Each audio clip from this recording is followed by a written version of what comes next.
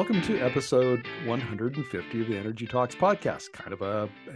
It's a landmark episode for us, and it's going to be a very, very interesting one. I'm energy and climate journalist Markham Hislop, and I'm going to be talking to the authors of the new book, Anger and Angst, Jason Kenney's Legacy and Alberta's Right.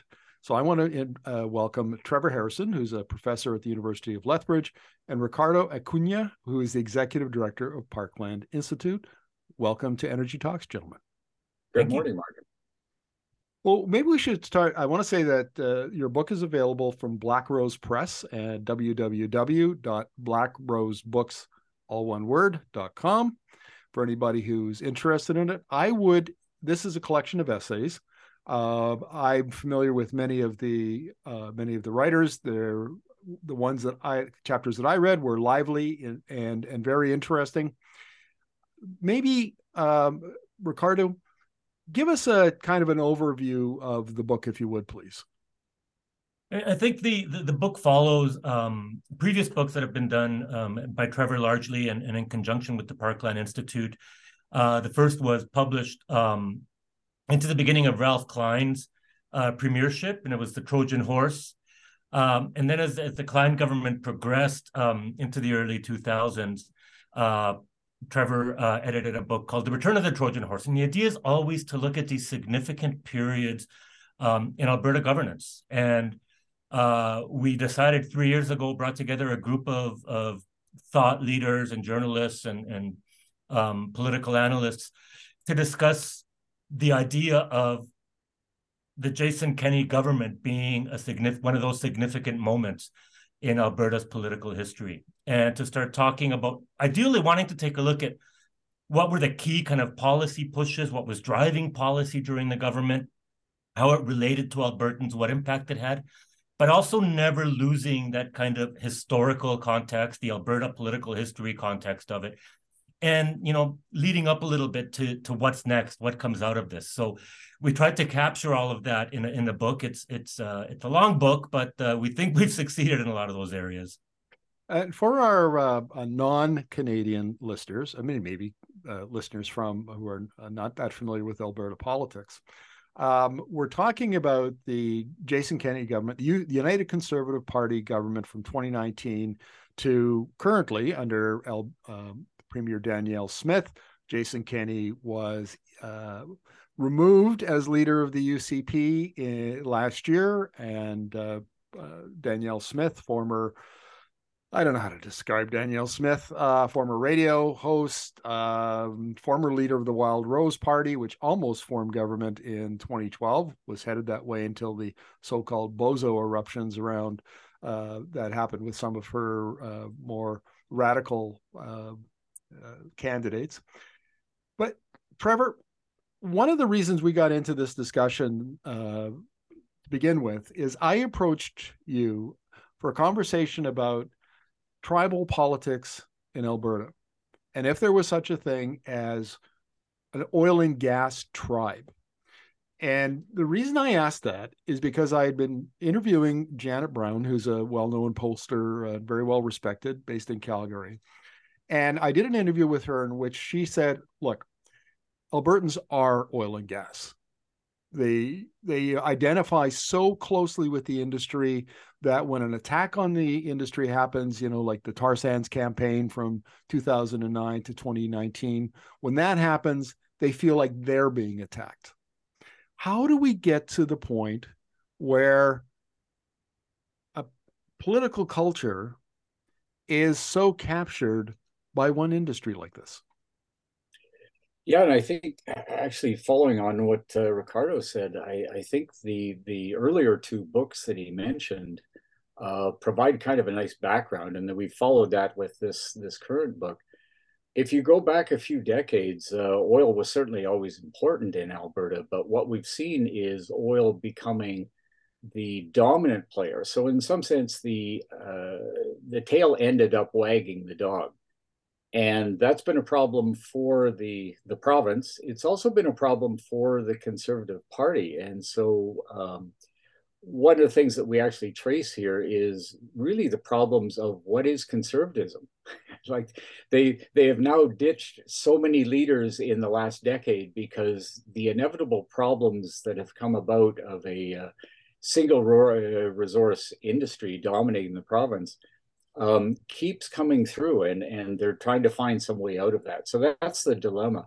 As to the tribalism, it's absolutely true. There are a fairly significant portion of Albertans for whom there's a kind of triad of Alberta, oil, and conservatism, whatever that means. And it's very difficult to break that kind of triumvirate. I should point out that I spent 5 years in the industry, sort of working in the field and all over North America, and I spent a couple of years regularly in Texas. And out of all the states that I have been in, Texas feels most like Alberta for that very reason, the identification with oil and gas. Now, it's not true that it's all over Texas, but certainly in West Texas, where I was, and in Houston, I felt the same way. And so this is not, I would say, not unique to Alberta. Probably where the oil industry it plays such a dominant role in the economy and particularly in employment. And it's hard to argue about why Albertans would be defensive or why they would be fans of the oil and gas industry. Alberta's per capita income is far higher than any other province in Canada. Alberta has been incredibly prosperous because of that. But here, the reason I'm interested in this is because, of course, we now are in a full-blown energy transition, and now Alberta has to start thinking about, and very quickly, it has to start thinking about how it's going to adapt itself to the energy transition. As electricity and low carbon fuels push oil out of the global markets, the problem is that the political culture, the institutions, the government, everything is so soaked with oil that there's a tremendous pushback. And I think in many ways, it's impeding Alberta's ability to just have the conversation about that. We can't even talk about it because it gets into this tribal culture war, mudslinging, conspiracy theories, and that have nothing to do with reality. And it's not just amongst, it's not just the roughnecks and the hippies down at the bar having a disagreement. I mean, this is right at the very top. Kenney doesn't know oil from a hole in the ground. He was an immigration minister when he was in Harper's cabinet. He was in the Canadian Taxpayers Federation before that. He doesn't know. He's just repeating the narratives. He's bought into the narratives. He's bought into the culture, and that's what he did. But he brought out that fight back strategy where he picked fights with the federal government all the time, and it seems to me that pugnacious kind of defense of the Alberta oil and gas culture played a big role in his government. Now, Ricardo, can you address that?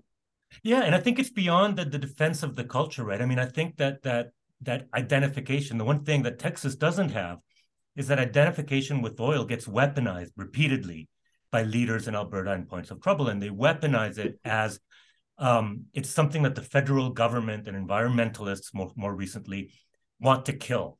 Right. So they really weaponize that defense. And that's what we're seeing now. And it makes it completely impossible for the political leadership class. Like if you think in this province right now, both Danielle Smith and Rachel Notley kind of pushed back even against the idea of transition, right? The word transition. And that's because there's political points to be made by saying this is just another example of the federal government trying to, attack our oil industry. And I think it's that weaponization that makes it really, really difficult for us to move forward because it's conceding in a battle almost, right? It's like saying, if we accept that there's a transition coming, we're conceding points in this battle and we can't do that. Trevor, let's talk about Rachel Notley for a bit because this is fascinating. I think Notley, I interviewed Notley for my 2019 book, The New Alberta Advantage, Technology Policy and the Future of the Oil Sands. And I think it's fairly safe to say that, from early on, she was a defender of the oil and gas industry, but not a vocal one. And I don't think she bought into the narratives and the culture in the way that Kenney and Smith have. But nevertheless, when the NDP came to power in 2015, she really didn't have an energy policy.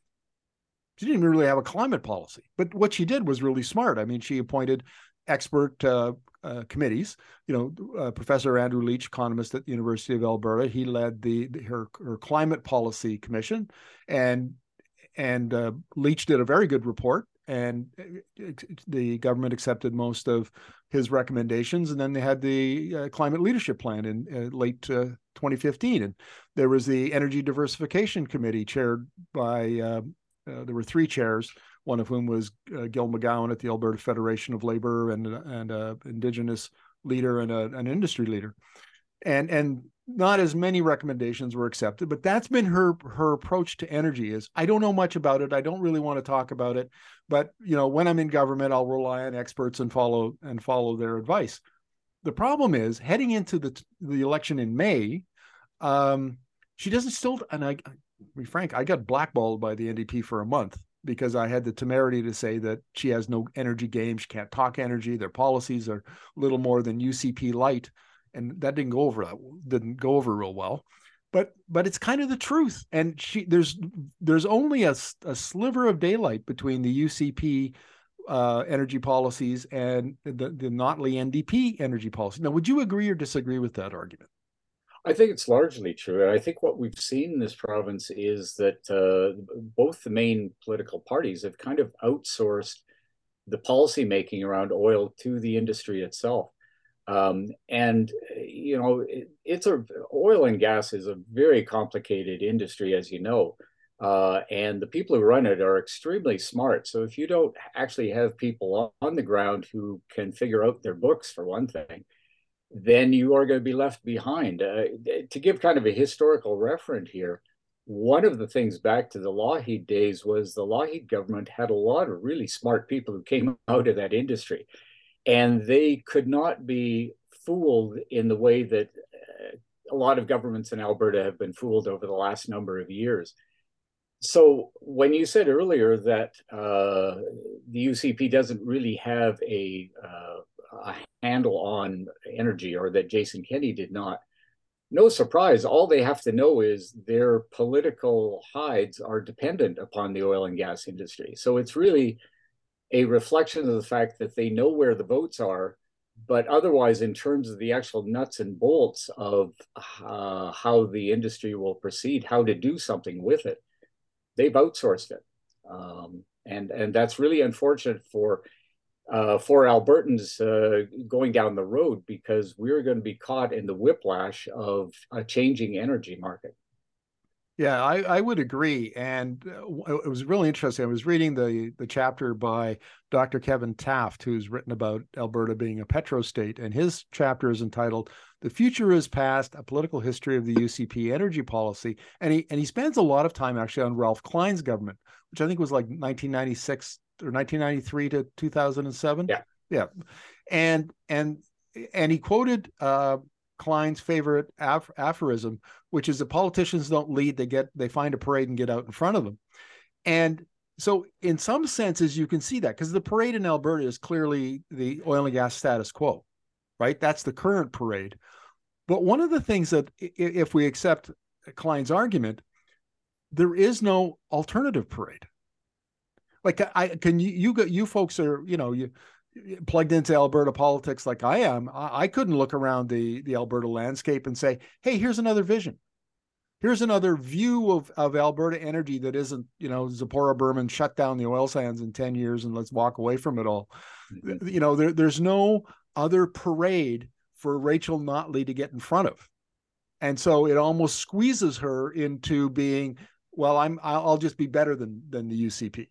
I'll do things quicker, I'll do things better, I'll do things more environmentally friendly, but essentially my policies aren't that much different.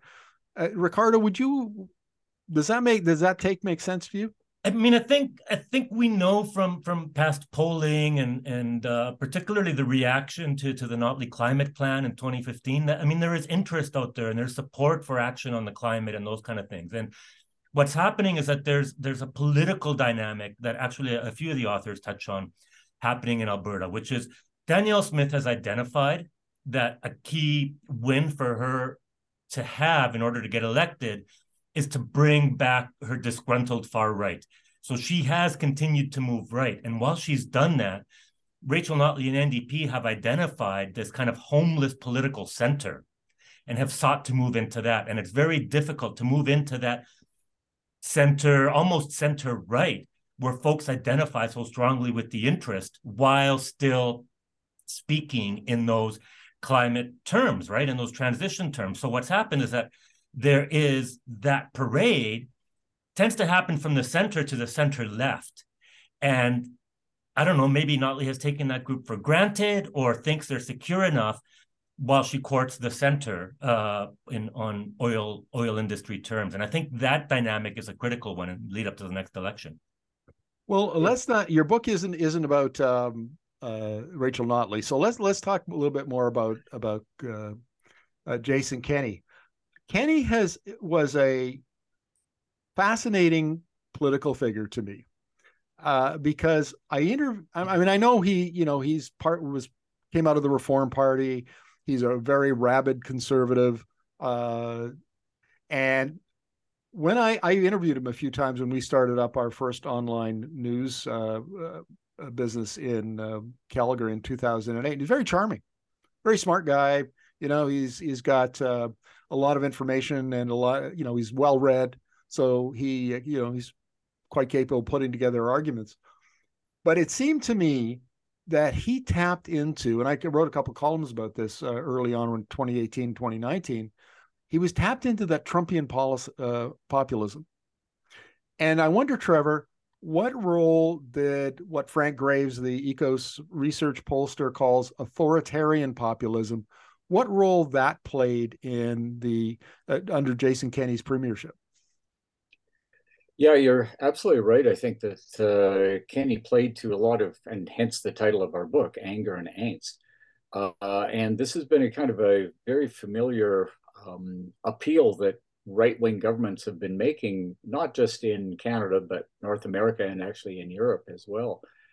And underneath that are more than a few hints of authoritarianism. It's interesting how the Kenney and the UCP sort of would play on the one hand that they're supporting their tribe, their group, but going after others in a fairly authoritarian way. And I think, if anything, what we're seeing is a march more steadily to the right that way. We've talked about Ralph Klein a little bit here. Maybe this is a good place to jump off a little bit too. Ralph Klein was not ideological. And again, back to your quote about, leaders following. So he would change on a dime. Jason Kenney also is ideological, but he's smart enough to know how far the limits are. Now we actually have in Danielle Smith someone who's extremely ideological, and in terms of tribal politics, and a fairly strong authoritarian tinge.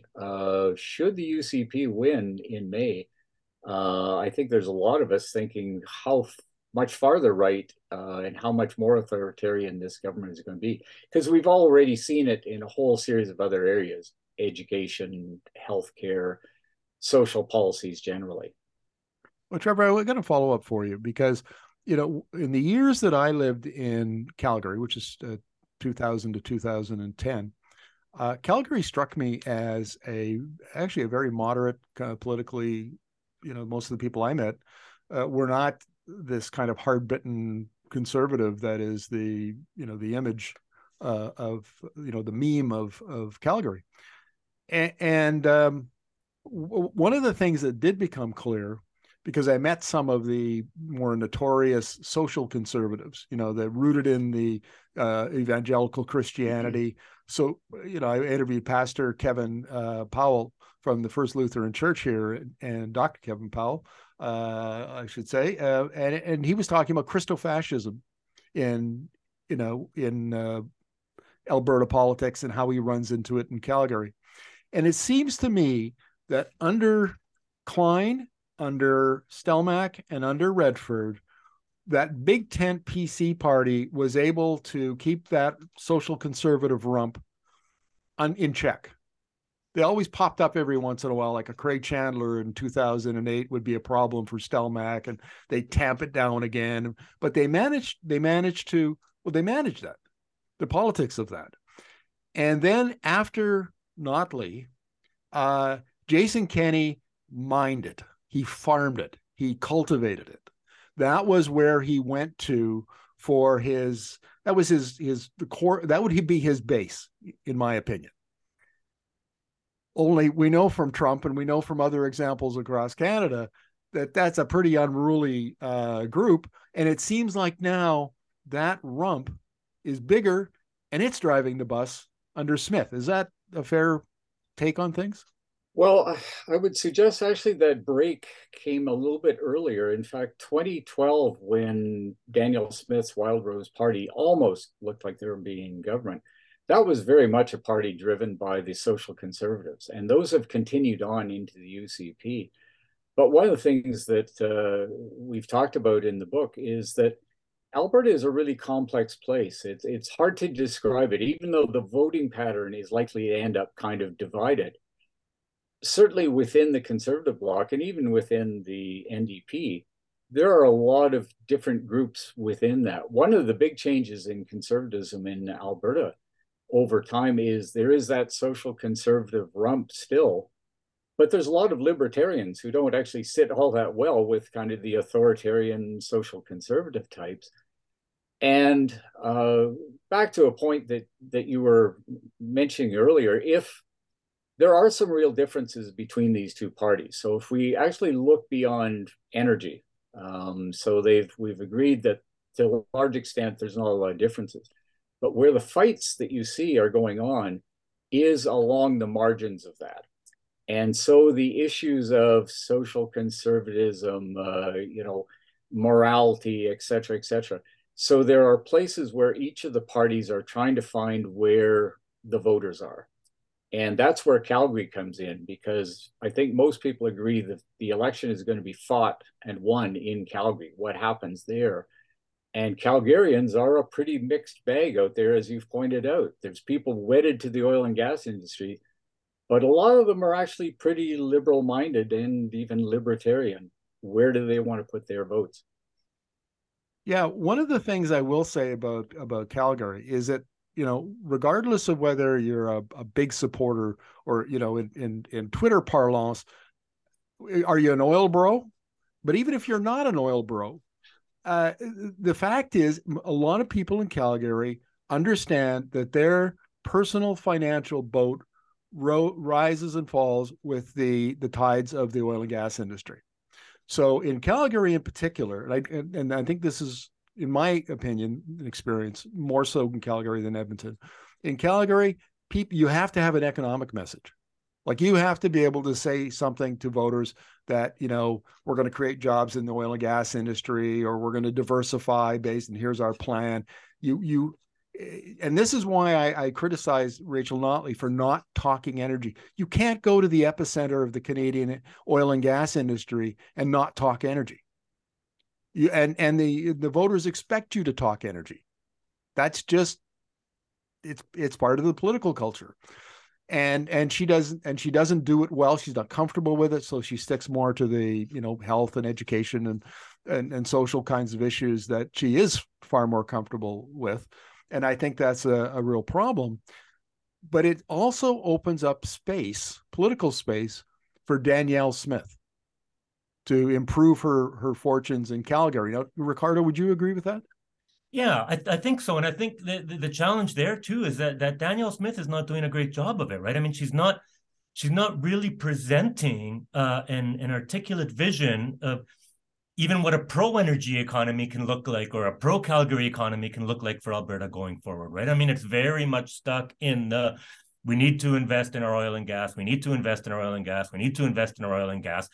And that lack of acknowledgement of transition or change or needing to move forward in some new way is also not there. And I think as a default, yes, that's got that group of folks who backed her in 2007, 2008, after the royalty review, when we first start seeing her coming into politics.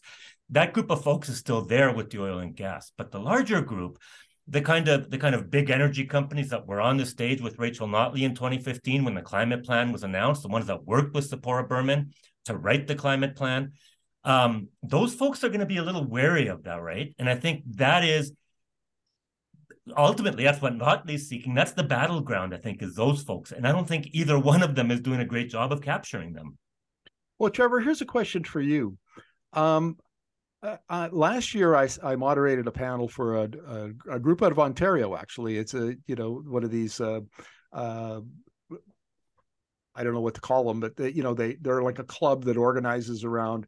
They get speakers in to talk about the various issues, and we were doing a virtual one. So I moderated a panel. It had Danielle Smith and Dave Collier, the former CAP president, and it had Max Fawcett, the lead columnist for National Observer. And so I got a chance to talk to Smith again, and the thing that struck me about her is that she has. I mean, I know where her narratives were coming from. As she was talking about them, I could say, "Oh, okay, there's like a CAP press release for that, and then there's a CAP press release for that." And I've seen CEOs talking about it exactly that way. But what they've done is they've constructed a very clever narrative where it kind of sort of acknowledges the energy transition, but it says, you know what? This is not, in the words of Cenovus CEO Alex Pourbet, this is not a transition, it's a diversification of energy. And so oil and gas, we're going to be using oil and gas for decades, and we're going to be using this, as much as we are now, pretty much, for 2050 or well after, but we need other sources of energy. So we need hydrogen. We're going to make hydrogen out of natural gas. So basically it's another market for the natural gas producers who are her supporters, right? But she cloaks it in this kind of, feel good sort of I got the vibe, I can talk about energy transition. I like hydrogen. I like carbon capture and storage. And she makes you think that in fact, she's kind of plugged into the energy transition. She's kind of on board with it, when in fact, if you look just a little bit beneath the surface, those standard industry narratives, they've been talking about them since 2018, and really nothing has changed. So what's your opinion of Danielle Smith's ability to pick up sort of the next generation of Jason Kenney, a little more plugged in, got a little bit of a narrative here, and ability to sell that to Calgarians? Well, the one thing Danielle Smith has going for her is she comes out of media. She sells herself really well. And actually, as we say in our book, her greatest ability seems to be to convince other people of her abilities. But I don't think she actually understands oil and gas. And again, a lot of the people in the major parties don't. And so the major players can run rings around these political leaders. One of the things that, again, we've tried to emphasize in the book, that Alberta is not static. There are changes going on, and there's some big changes here between very big oil, who even more so used to dominate during the decline years. The amounts of money they used to flow to the Conservative Party was phenomenal. The changes around that made some changes as well. Plus, big oil knows, they've read what's going on, and a lot of them have been shifting money out of Alberta into more lucrative markets. A lot of the fear and anxiety in Alberta in the oil industry is really in the small caps and in the industry suppliers. That's where out in some of the rural areas, UCP gets a lot of support from. And I think Danielle Smith is very well attuned to those people. Her understanding of oil and gas is kind of at that level. The people who are actually in terms of big oil, they have, as usual, visions that go way beyond what Danielle Smith or other political leaders have.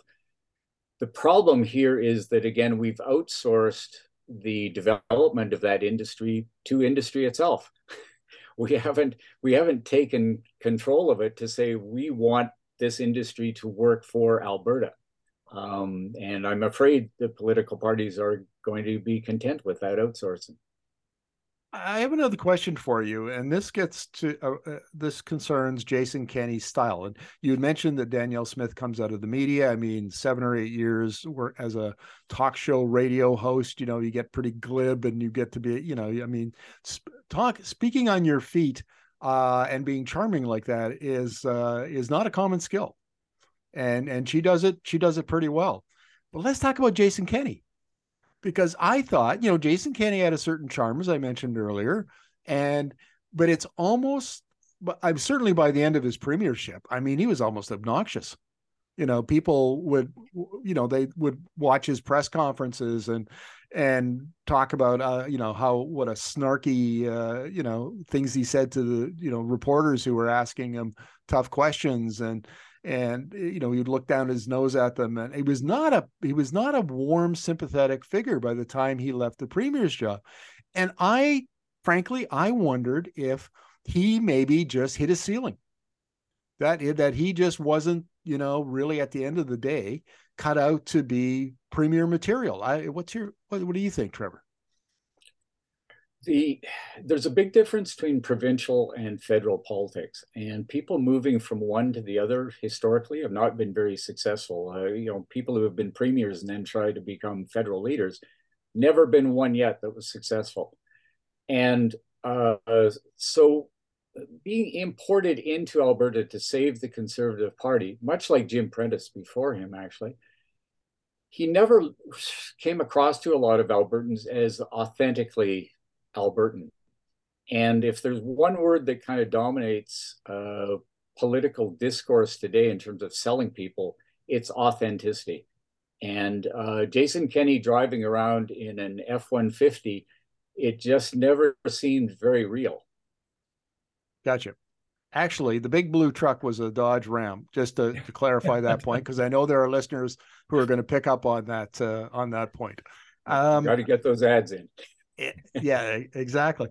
So what else can we say? Like I remember interviewing Professor Dwayne Bratt, who's a political scientist at Mount Royal University. You gentlemen know Dwayne fairly well. And we were talking about, I was interviewing him about Kenney's COVID policies. And he made the point that the Kenney government, the UCP government under Kenney, was probably the most incompetent government in the history of Alberta. And he mentioned some examples. He would say, you know, they would come up with an idea, and, you know, for a change in COVID policy, they'd leave it to the absolute last minute.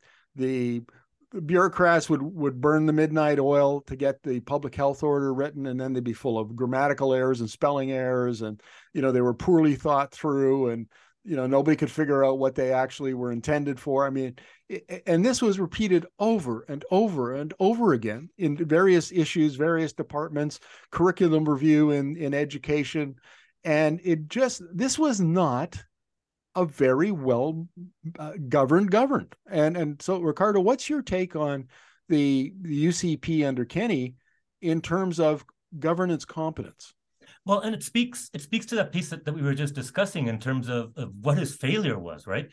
In many ways, Kenney was unable to transition from being a spokesperson for an advocacy group to being a government leader, right? And as a spokesperson for an advocacy group, all you have to do is repeat your message enough and be really angry about it, and that's enough to bring people along. As a premier, it doesn't work that way. He also surrounded himself people with a similar skill set of this repetitive, loud advocacy stuff that never had to actually fine-tune policy, that never actually had to sell policy to an audience, right? And I think that's reflected particularly during COVID, when he had to begin acting against his ideological instincts and did not know how to do that. And I think the people around him did not know how to do that either. And that's where that scramble happened. Trevor, I got a question for you, and this is something that we've seen. Like, all of us here in this conversation are old enough to remember how politics were done back in the day, right? I mean, you would have public debates around policy, and you know, one party would have one position, the other party would have, and sometimes the discussions got heated and maybe even a little rude. But nevertheless, the rules of the game were reasonably well known, but now we don't talk about policy. What we talk about is, we'd say, basically a culture war. It's like the Republicans, the GOP in the U.S. has started under Gingrich in '93. You don't talk policy. You talk about the other leader and what a horrible communist he is, and how he's trying to destroy the industry, and those sorts of hot buttons are what you're trying to, you're fighting for political support. You're fighting for votes and polling points. And you're doing it that way. Like, could the three of us come up with one policy that federal conservative leader Pierre Poilievre is pushing? I can't.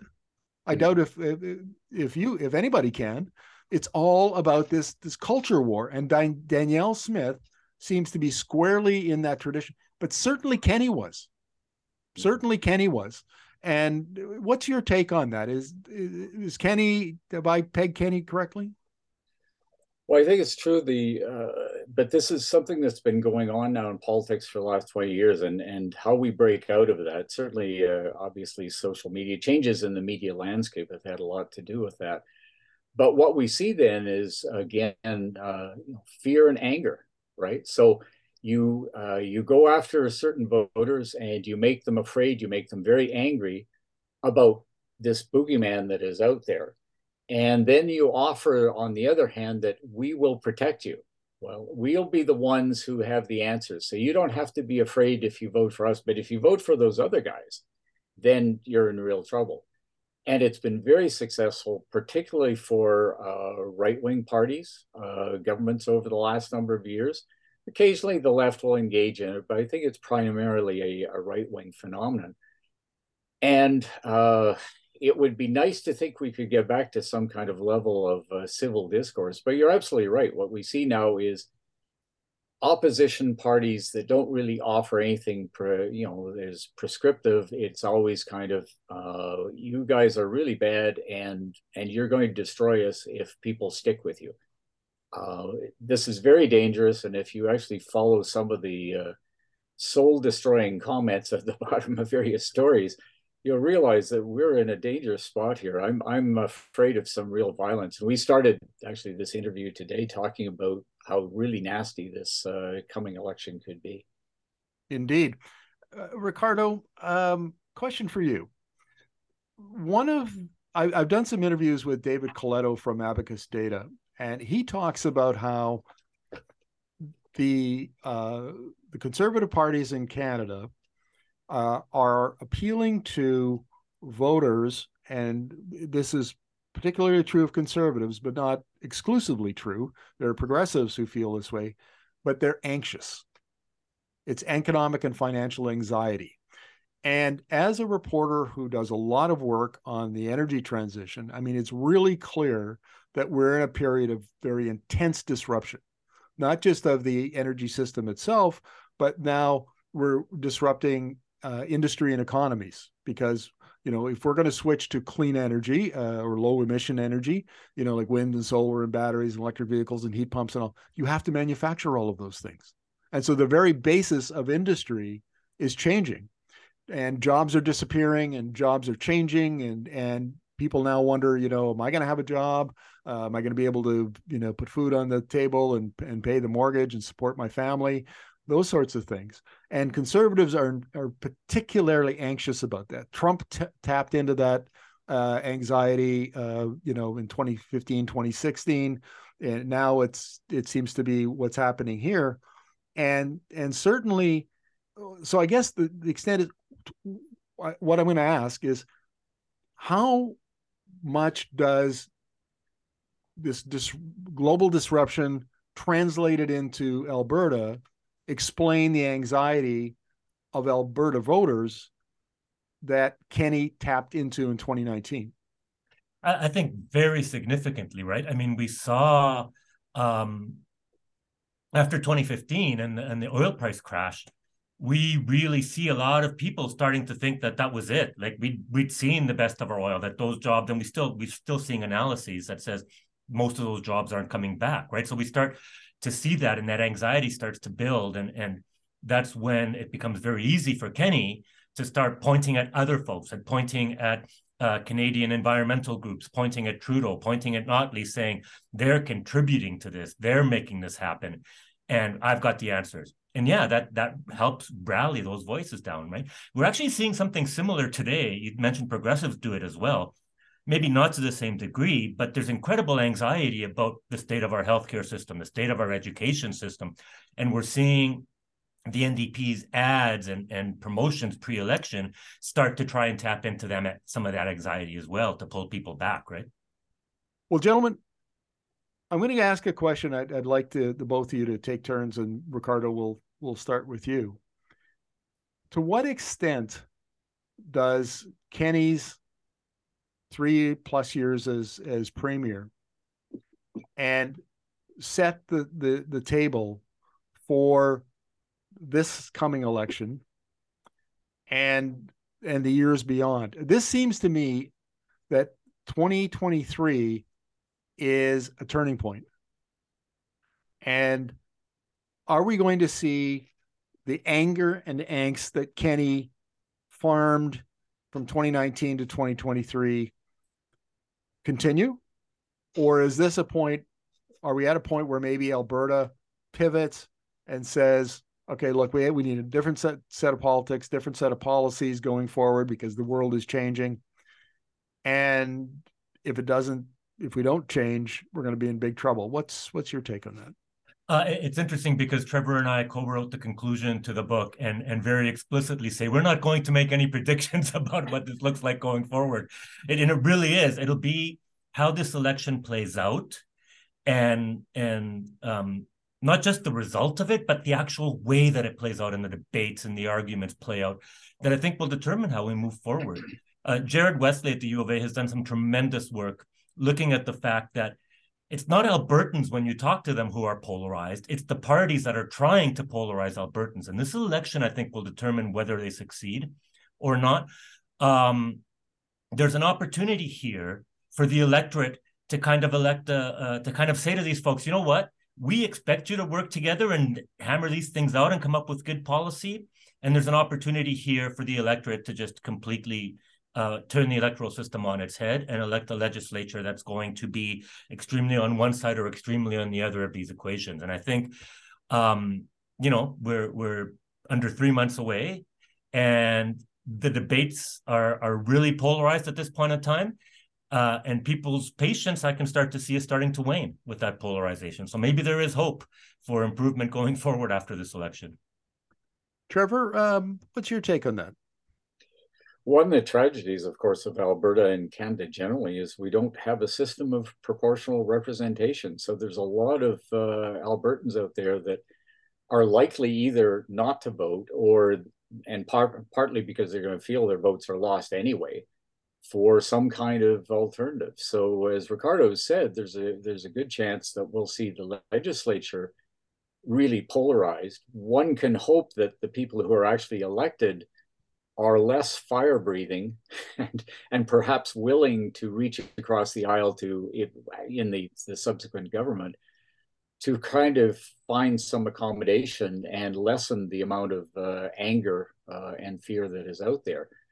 But otherwise, this election could be just the prelude to more anger and fear, because Alberta is going through a real change here, and it's understandable that the fear that a lot of people feel. And it's really on the political leaderships to find a way to help people through that fear and not raise it to new levels. And we will see. It's, as Ricardo says, less than 3 months away, and it's going to be an interesting election in the way that we always say, we live in interesting times. Indeed, the Chinese curse. Well, look, I'm going to wrap it up this way. If there's one thing that I've tried to do in my journalism, it's because about half of my expert interviews, I do about 400 or 500 a year, and about half are Canadian focused, and the other half are very often international, lots of American, European, and some Asia Pacific experts. And the one thing that I'm pretty convinced of is that the pace of transition at the global level outside of Canada is proceeding at a rate that Canadians have no clue. It is changing so literally the structure of our economy, the structure of our energy markets are being transformed in internet time, as we used to say. And Albertans seem to think that there's some way that by electing the right government or the wrong government, whatever, that somehow they have an option. They can opt out of or slow down or to have some control over that process.